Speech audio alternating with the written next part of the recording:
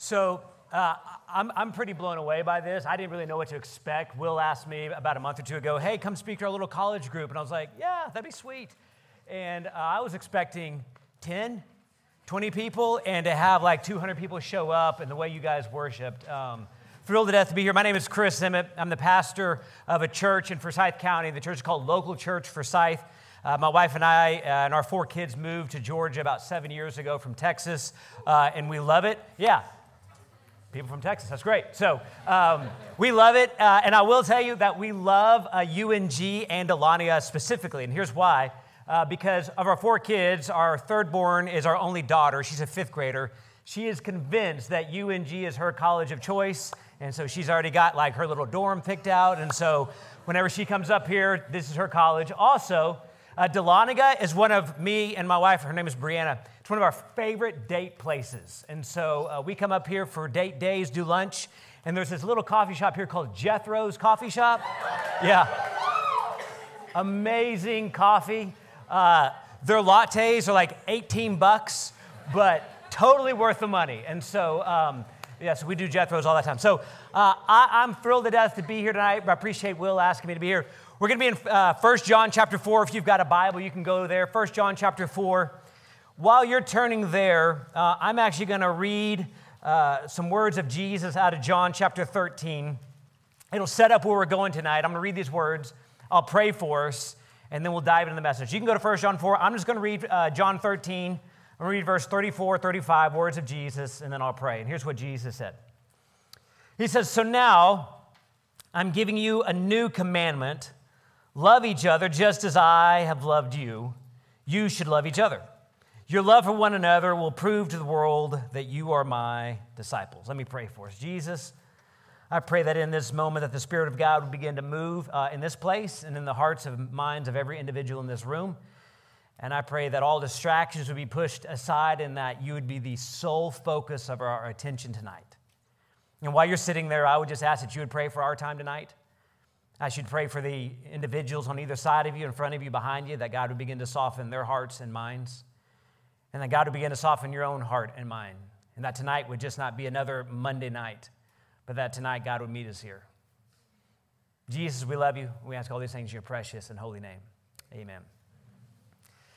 Well, I'm a huge fan of gatherings like this, college young adult gatherings. And the reason why is my wife and I met each other at a college young adult gathering like this many, many years ago. And so she was a sophomore at TCU, which is in Dallas-Fort Worth area.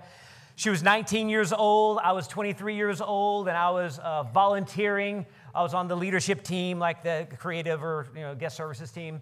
And it was just a Thursday night college young adult gathering thing, speaker, worship, all that kind of stuff. And I was there, and I was like handing out little flyers or whatever. And I remember the night that she floated into the room. And when I say float, she just kind of walked in. But when she walked in, there was like this spotlight that shone upon her, and angels sang. And I was like, oh my goodness, who's this pretty blonde-headed girl that just walked in? And when I noticed her, so did like every other dude in the room. And the problem was, and it gets worse, is like most of the guys that attended this Bible study either were currently on or were formerly TCU football players. And so they just walked around, muscles, abs upon abs. One of the guys was on The Bachelorette. So like, this was my competition. Yeah. That's another story. Anyway, that was my competition. So what I lack in looks and muscles, I make up for in cunning brilliance, okay? And so she walked in, and I was like on the guest services team, and so they may have the looks and muscles, but I had the database with all the email addresses on there. And so she had filled out like her little name, Brianna Brooks, and she put every email address. Well, that next week, I swipe her email address off of it, and I email her. I was like, hey, this is Chris from, and the thing was called Runway, and I was like, hey, from the Runway Bible Study, I would love to talk to you about how we get this on the TCU campus. Send. And then she replied back. She goes, sounds great. I'll put some thoughts down and email them to you. And I was like, that's not what I was going for. And so I emailed her back. It's like, hey, I think we should talk about this over dinner. What do you think? And I was I was, socially awkward, chicken at the time. But I was like, there's no way she can say no to talking about God. Like, that's somewhere in the commandments in the Old Testament. I was like, So she emails back. She goes, sure. And I was like, great. I'll pick you up Friday night. And she would later tell me, she goes, I didn't know if this was a date or we were talking about the Bible study. I was like, that was the whole point of it. Because like, if it didn't go well, we were talking about the Bible study. If it did go well, we got 4 kids down the road and 18 years later, so it could go either way. She goes, I knew it was a date when you pulled up and I opened up your truck door and you had Frank Sinatra playing and a gallon of cologne on. I was like, yeah. And then from that night to 10 months later, we were walking down the aisle saying, I do, and we'll celebrate 18 years of marriage and 4 kids and all the crazy stuff. Yeah, it's great. Love her to death.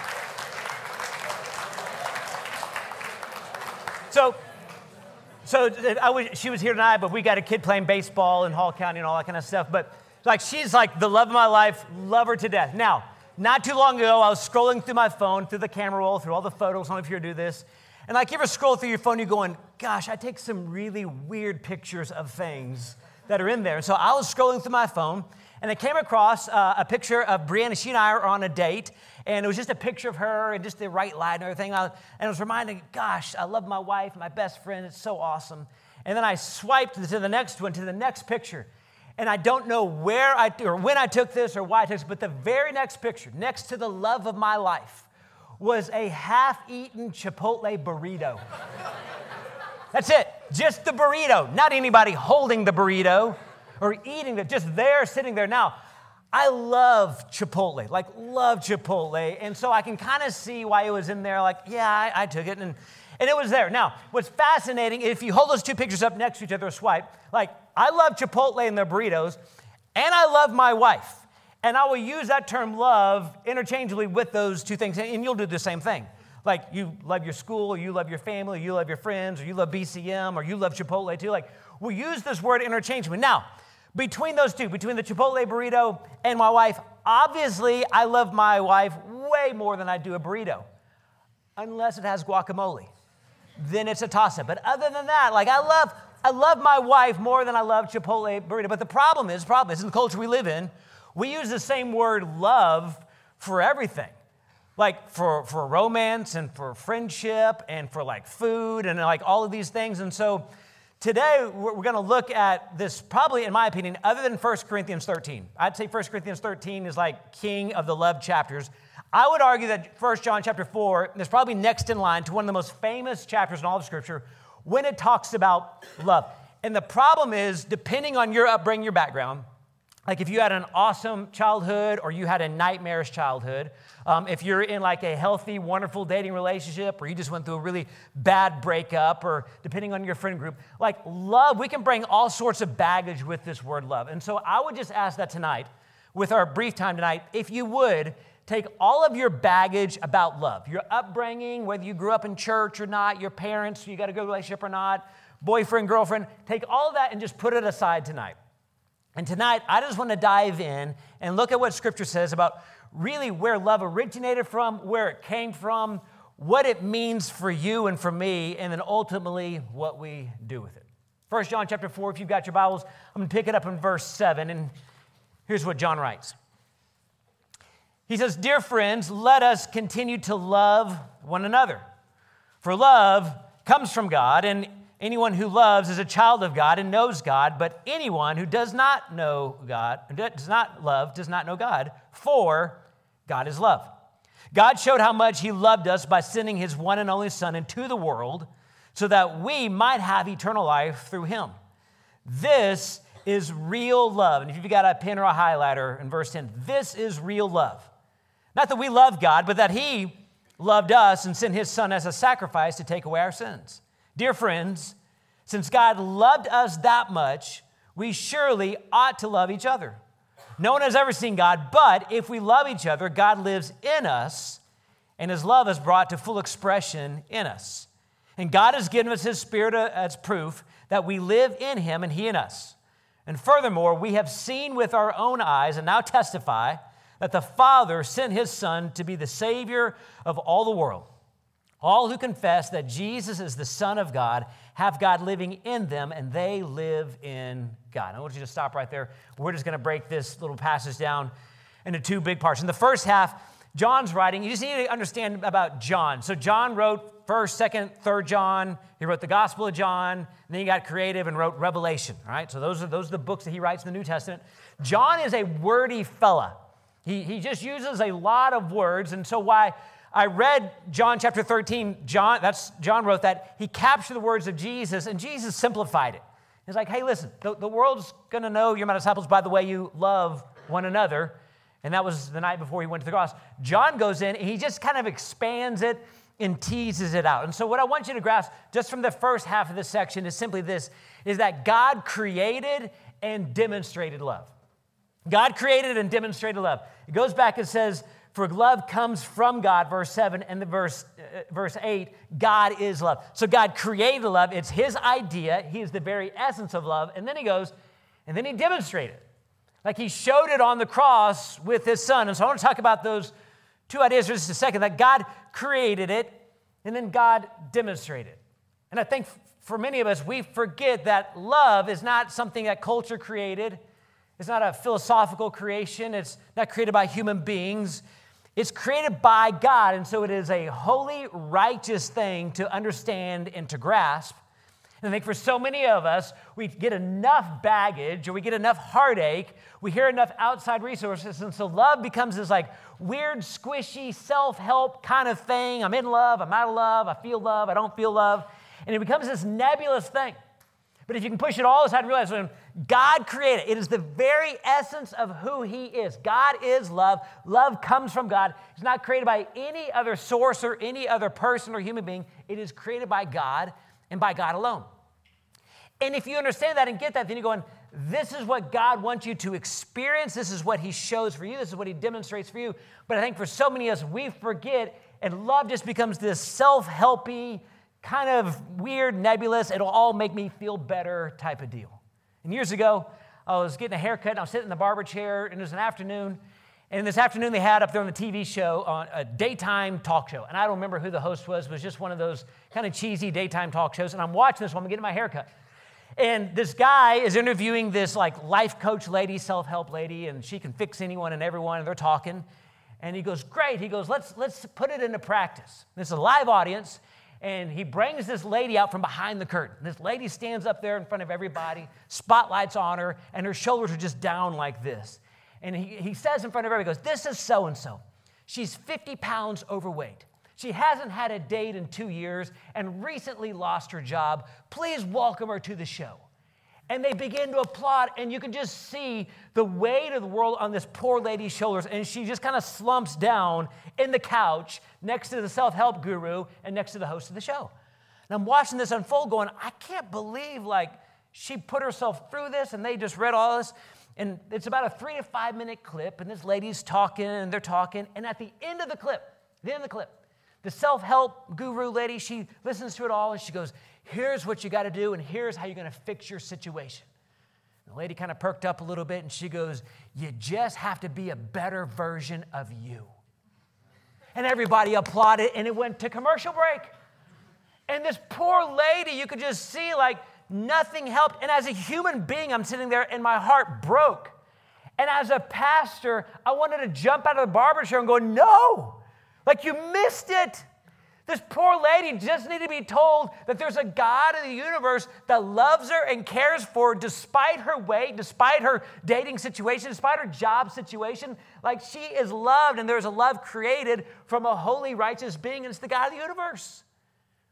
But instead, it's be better, do better, help yourself up. And people applaud and move on. And John is writing that love comes from God. He goes, this is real love. Not self-help, not created by humans, not created by emotions, but created by the God who. So God created. So if you can understand that, and realize that God initiated, he created, and then he goes and he demonstrates it at the highest level. And the way he demonstrated was not a transactional thing. It wasn't like, all right, you human beings, as long as you love me first, then I'll love you second. He loved us despite our sin. And Scripture teaches that while we were still sinners, Christ died for us. And so he demonstrates that at the highest level through sacrifice. So he demonstrates love at the highest level, not through a transactional thing, not through an emotional thing, but through a sacrificial love. and sees us as human beings, broken, sinful human beings, and says, I love you enough. I'm sending my son Jesus. I've created love, and now I'm demonstrating it at the highest level. And then the problem is that you and I, we view love through a selfish lens. Well, I'll love you as long as you love me, and if you're not in love with me, then I'm not in love with you, and it becomes very transactional, it becomes very selfish. And Jesus taught and modeled the exact opposite of a selfish love, more of a sacrificial love. But the problem is, you and I, we live in a world and in a culture that rewards selfishness. Like, you can build a great life for yourself if you're selfish. Like, if you build your world around you, you can create an awesome life that goes your way. Everything revolves around you. You get what you want, when you want, how you want. We live in a world that rewards selfishness. The problem and the tension is, as a Jesus follower, you live in that world, but you follow a Savior that taught and modeled the exact opposite. And so while we live in a world going, hey, you're a selfish human being, you get rewarded, we follow a Savior who goes, yeah, but I created love and then demonstrated it as a sacrificial, not a selfish thing. And before we get too high and mighty and think too much of ourselves, like, nobody thinks that we're selfish human beings, but I'm here to let you know, I'm just a tiny bit older than all of you. I'm just here to tell you that all human beings have a little bit of selfishness in them. We all have that. There's that inner thing in us that goes, I just need to look out for myself. And let me see if I can't prove it by this one simple question. So I need you to think back to the last time you took a photo, a group photo with you and your friends. I don't know, you're out hiking, you're out whatever, and you take a selfie or somebody takes it, and you want to put it on social media. And they give you the phone to look at the picture of you and your friends. Here's my question. Who is the first person that you look at in that group photo? You bunch of self-righteous people. You look at yourself. You want to make sure it's good. And if you look awesome, what do you say? Post it. You could care less what the other poor fools look like in the picture. You could care less. Eyes closed, tongue hanging out. You go, that's the best picture ever. Why? Because I look amazing. Like, there's just this innate selfishness in us. And if you know that, you're going, okay, I know that. And so I got to root it out of me. Why? Because my Savior modeled the exact opposite. And John, you understand that John's an eyewitness of all of this, right? He saw it firsthand. Walked with Jesus, talked with Jesus, was there at the cross with Jesus. This is the same guy that Jesus has to take care of his mom. This was John at the empty tomb. This is John in the upper. Like, John goes, I have seen love demonstrated at the highest level. It is not a selfish love. It is a sacrificial love. And he gives his son Jesus as a sacrifice for all. So if we understand that God both created love, it's his idea, is the essence of, and then he demonstrates that. If you can get that kind of resolved in your mind, then he finishes up this passage. Look at verse 16.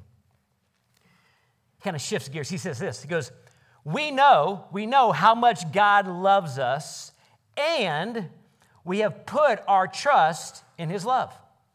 God is love, and all who live in love live in God, and God lives in them. And as we live in God, our love grows more perfect. So we will not be afraid on the day of judgment, but we can face him with confidence because we live like Jesus here in this world. Such love has no fear because perfect love expels all fear. If we are afraid, it is for fear of punishment, and this shows that we have not fully experienced his perfect love. We love each other because he first loved us. And if someone says, I love God, but hates a Christian brother or sister, that person is a liar. For if we don't love people we can see, how can we love God whom we cannot see? And he's given us this command: those who love God must also love their Christian brothers and sisters. So if we understand that God created and demonstrated love, then here's what John, he shifts gears, what we should do, that we should both experience and express God's love. You and I should both experience it and express God's love. And here's what I mean by experience God's love. I mean it has to move from your mind to your heart. Go back and look at verse 16. He says, we know how much God loves us, comma, and we have put our trust in his love. That moves from the mind to the heart. Because here's what I understand. You're in higher education, academia world. You're very smart men and women. And so if I stand up here and say, God loves you, you're going to go, yeah, I know that. Like, that's nothing new. I get God is love, God loves me, God's to love the world. I get that. It's not a knowledge thing. but it's moving from knowing it to trusting it. Like he goes, we know God loves us. Well, of course, yeah. I mean, if you've grown up in the Bible Belt at all, if you attended any Sunday morning church service, the preacher's going to say, God loves you.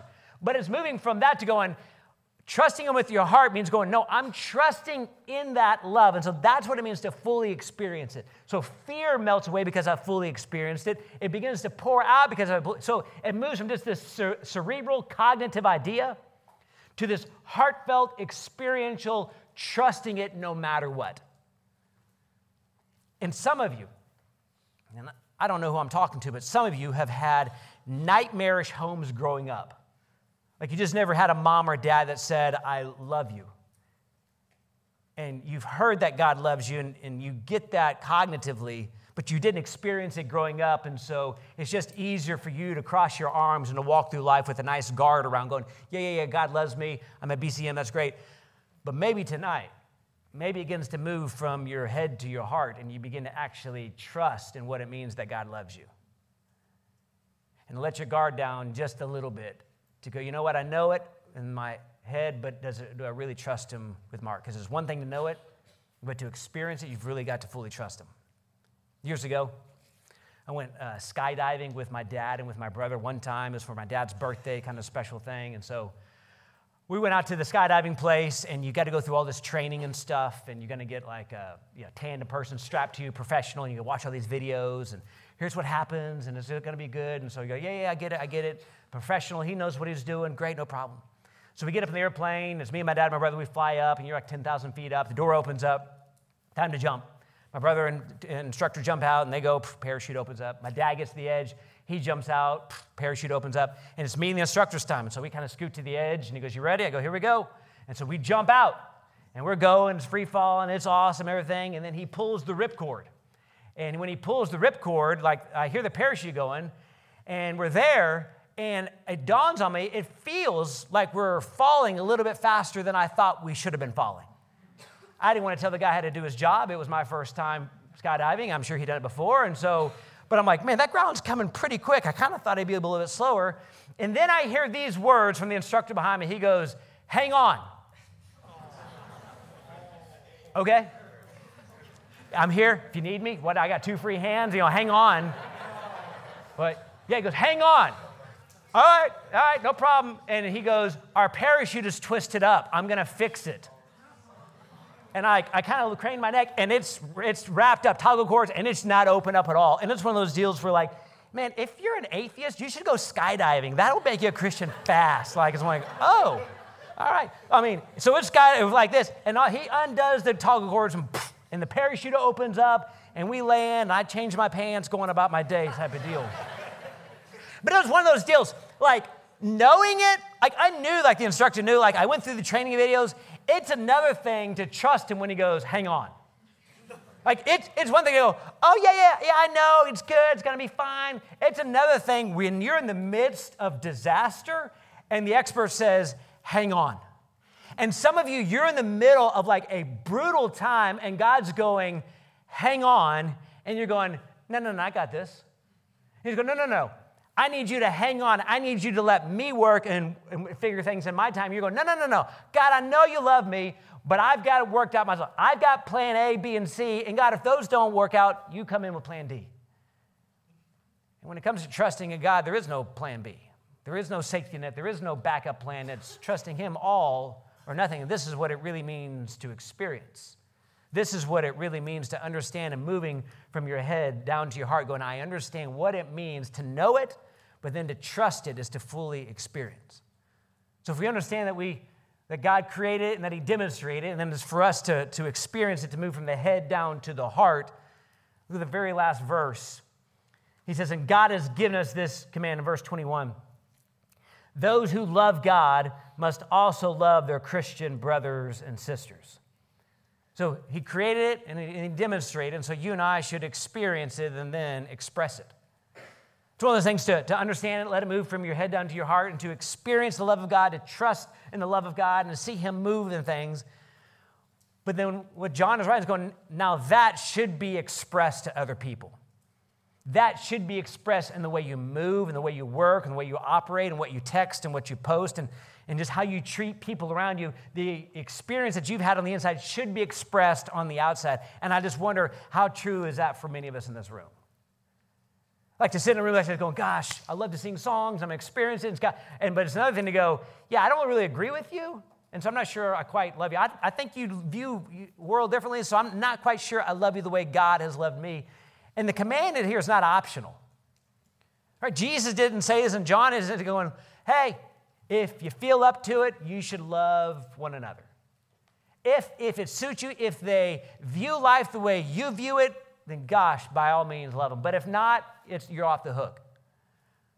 If we realize that God demonstrated his love at the highest level, and while we were yet sinners, in your darkest, most desperate, sinful time, Christ died for you and expressed his love for you in that sacrificial way, then why in the world would we not share that with other people? And I think the problem is we just like the world view our way, and we view it through a selfish lens, and if you line up with my world view and the way I view things, great, but the instant you don't, I cut you off. I was thinking this the other day, I think, honestly, half of following Jesus is just don't be a jerk. Like, if you're not a jerk, I think you're halfway to sanctification. Like, I think if you just be nice to people and kind to people, I think you're like halfway there. But gosh, we get so high and mighty and self-righteous, and we've experienced the love of God, but you don't line up with me, you don't do this, and so we just become these arrogant jerks that have experienced it, but we don't express it, and John's going, no. No, you've experienced it, and now it should flow out from you. And I think this is why Jesus, when he prayed the night before his crucifixion, when he prayed for us, he prayed for unity. And I wonder if he looked forward to 2023 and goes, oh gosh, they're going to need this prayer big time. Because we get in our own little worlds and our own little silos and build our own little kingdoms, and we experience God's love for us, but never really express it to others. Years ago, I was officiating a wedding. I've officiated probably 150, 200 weddings over my ministry. I think they're awesome. I think they're fun. And you just never know what's going to happen at weddings. I've done them from really big to really small. And this wedding I was doing was a country wedding.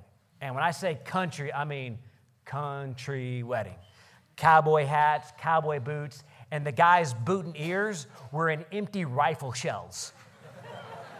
Get it? Like country, okay? So that's it. So the wedding's about to start. It's me, it's the groom, and all the groomsmen. We're about to walk down the aisle. The wedding's about to start. Music's playing. Grandparents walk down. And I see behind me, the groom is waving to a guy in the back of the aisle. And so everybody's facing this way, and he's waving to this guy wearing a cowboy hat and sunglasses. They're waving back and forth. I looked at the groom. I go, who's that? He goes, oh, that's my best man. I go, what's he doing in the back row? And he goes, hey, so-and-so, take your sunglasses off. He takes his sunglasses off, and he's got a big old black eye right there. And I was like, what happened? Well, last night, me and all the groomsmen, we went out, and one thing led to another, and he got in a fight, and my fiance did not want a black eye in her wedding picture, so she kicked him out. I was like, wow, like so many questions. We're about to walk down the aisle, and I was like, who did he get in a fight with? And he looks in the back, and he goes, the guy in the back. And in the back, there's a groomsman just waving. Sorry about that. He goes, oh, don't worry about that. I was like, he goes, yeah, he hit him. It kind of got anything, but they're cool now. And I was like, you're in the same wedding party. And you give them a black eye. And I share that because I think for some of us, we're on the same team, but we're giving each other black eyes. Like by what we say and how we treat one another and what we post, and we just tear people to shreds because we stand on our little religious island going, look at me, and somebody else is over here going, look at me, and we just tear each other to shreds. And we wonder why the world looks at us Jesus followers and goes, man, that's not something I want to be a part of. And what John is saying and what Jesus prayed is to be unified. To go, and if you've really experienced the love of God and you've really trusted in him and it's really moved from a cognitive thought to really experiencing it in your heart, then it should be an outer pouring to other people.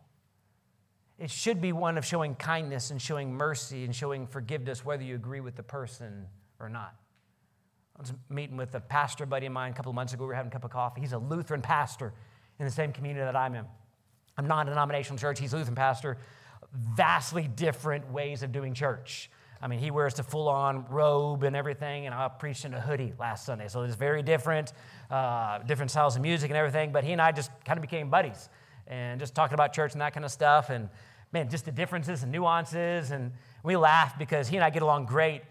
And but just how certain pastors and just because there's some differences, we get in our own little isolated corners. And he started laughing. He goes, yeah. He goes, Chris, you and I are on the same team. We're just running a little bit different playbook. And he said, but we're still headed toward the same end zone. We're still trying to reach people for Jesus. And I was like, that's exactly right. And so if you understand going, I've experienced the love of God, it's moved from my head to my heart, then it should be an outpouring of love, not only in your little circle, but in the circles around you. And I just wonder what would happen on the UNG campus if you begin to not only experience the love of God, but you begin to express it to others. Like if it started here in this room and going, okay, it's more than just a cognitive thought of God loves me, to a full-on trusting in his love for my life, removing all fear, and then allowing that expression to start here and to circle out what would happen on the UNG campus. I don't know, but I think it'd be a pretty incredible thing to watch. I think it'd be a pretty incredible thing to experience. I wrote down a couple of questions just for you to think about. You certainly don't have to answer them tonight with me, but just for something for you to think about. First question I wrote down is this: has God's love moved from your head to your heart? You're smart. I mean, you're in college, crying out loud. You're here. You know God's word. You know God loves you. You know John 3:16. But has it moved from your head to your heart? In other words, have you fully trusted in God's love for your life rather than your own plan? And the second question I wrote down is this: who is the person that you need to love? Who is the person, both name and face? Like just in this moment, I want you to think about the name and the face of going, that's the person that I've kind of built a wall around that needs to be torn down. And the love that I've experienced from God needs to be expressed to this person, both name and face. And I'll be very candid with you, very honest with you. This is a super fun and easy thing to preach and listen to. It is a whole nother level and a very difficult thing to practice. Like it's easy to say, oh, yeah, trust in God's love. It's another thing to walk through it. It's easy to go, yep, move from my head to my heart, Chris, got it. It's another thing to really let go and trust that God is in control. But I'm just telling you from personal experience that if you can do that, your understanding and depthness of relationship will go to a level that you've never experienced before. Now, I'll finish with this. And it's how my wife and I had to figure this out for ourselves, move God's love from a cognitive, intellectual thought to trusting in him. Our second-born son, he's 13. He's a middle schooler. He's a seventh grader. He's a fun kid, crazy kid, stinky middle schooler. He's an awesome kid. But when he was born, I remember the day he was born, we were in the postpartum room. Brianna's holding David as our son, and I'm there. It's all exciting and everything. Doctors and nurses are coming in. Our pediatrician comes in. She gives David to the pediatrician. He's looking. And I watched the pediatrician, and a look came across his face. He didn't say anything, just kind of had this look, and I noticed it, and he gives David back to Brianna and goes on. 2 weeks later, we take David in for his 2-week checkup, and our doctor, he looks at him and he goes, yep. He goes, this is what I thought. And we go, what? He said, David was born with craniosynostosis. We go, what's that? And craniosynostosis means that David was born without a soft spot. So most babies are born with a soft spot so their brain can expand. His skull was fused together. So it was growing front to back, but not side to side. And he goes, yep. He goes, there's no soft spot. And we go, okay, well, what do we do? And he goes, there's a surgery. He goes, it's a pretty invasive skull surgery, but they go in and they take a chunk of skull out and create a soft spot and let him wear a helmet for about a year. And he goes, but that's how you have to fix this. And he goes, I'll give you the neurosurgeon and you go talk to them. So a few weeks later, we go to the neurosurgeon, take David in, and we're like going, what in the world? And we were new parents and all that kind of stuff. Our second kid, neurosurgeon, and neurosurgeon's a great doctor, and looks at David and goes, yep, this is the surgery. And the earliest we can do it is when he's 3 months old. They got to be a certain age for blood transfusions and all that kind of stuff. And I remember we were sitting there, and he looks at us.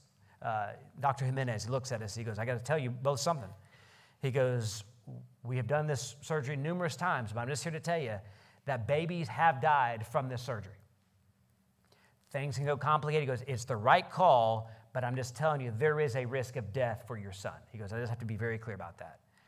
And it rocked our world. I'm just here to tell you, as a parent, nothing will prepare you for the moment that someone goes, hey, your kid's about to have a surgery and he might die. Like, there is nothing, there's no seminary degree, there's nothing intellectual that goes, oh, okay, that makes sense. Our world was rocked. And for 3 months, do we do the surgery, do not do the surgery? But if we don't, then he's going to have this misshapen head. But if we do, and there's all these things, wrestling with it, we finally go, yep, it's the right call to do the surgery. We wrestled with it, and I remember the night before the surgery happened. I'm holding David in my arms, and I'm just heartbroken. And Brianna and I are looking at each other and tears in our eyes because we had to come to this moment going, what happens if we lose our baby boy? Like, what happens if tomorrow after the surgery we come home without a kid? How do we handle that? Like, and at that time, I'm a pastor. Like, teaching every Sunday, seminary degree. I get God loves me.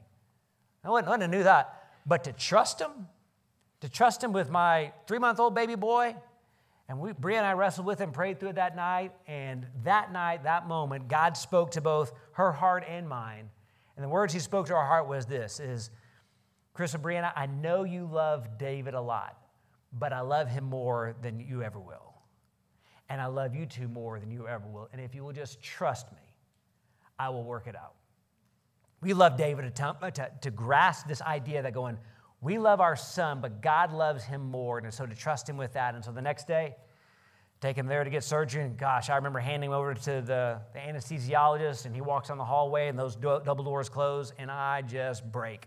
Because it was one of those moments where going, did I just see and kiss my son for the last time?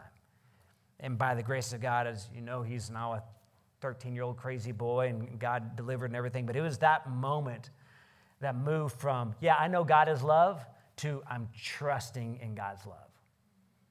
And that is a deeper relationship. And that's my hope and prayer for this group, is that it would move from just a cognitive going, we know God's love, to go, no, we're trusting in his love, and we're letting go of our plan and trusting and holding on to his. Let me pray for us.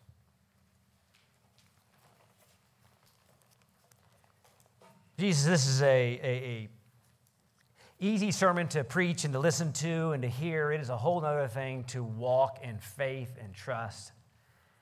And Lord, I pray for all the men and women here in this room, God, that you would instill in them what it means that you truly love them, and that it would move from their head to their heart, that they would understand that love is something that you created and that you demonstrated, and that they get to experience at a deep level. And then, Lord, my prayer is that as it begins to move in our hearts, that it would begin to move outwards into our friend circles and to our acquaintance circles and to the edge of the campus and beyond. Jesus, I thank you for the people in this room. Lord, I pray for those that are wrestling with some very brutal, difficult things that they're walking through. Lord, my prayer is that tonight, in this moment, they would release control from themselves and trust in your love tonight. We love you, Jesus, and ask these things in your precious and holy name. Amen.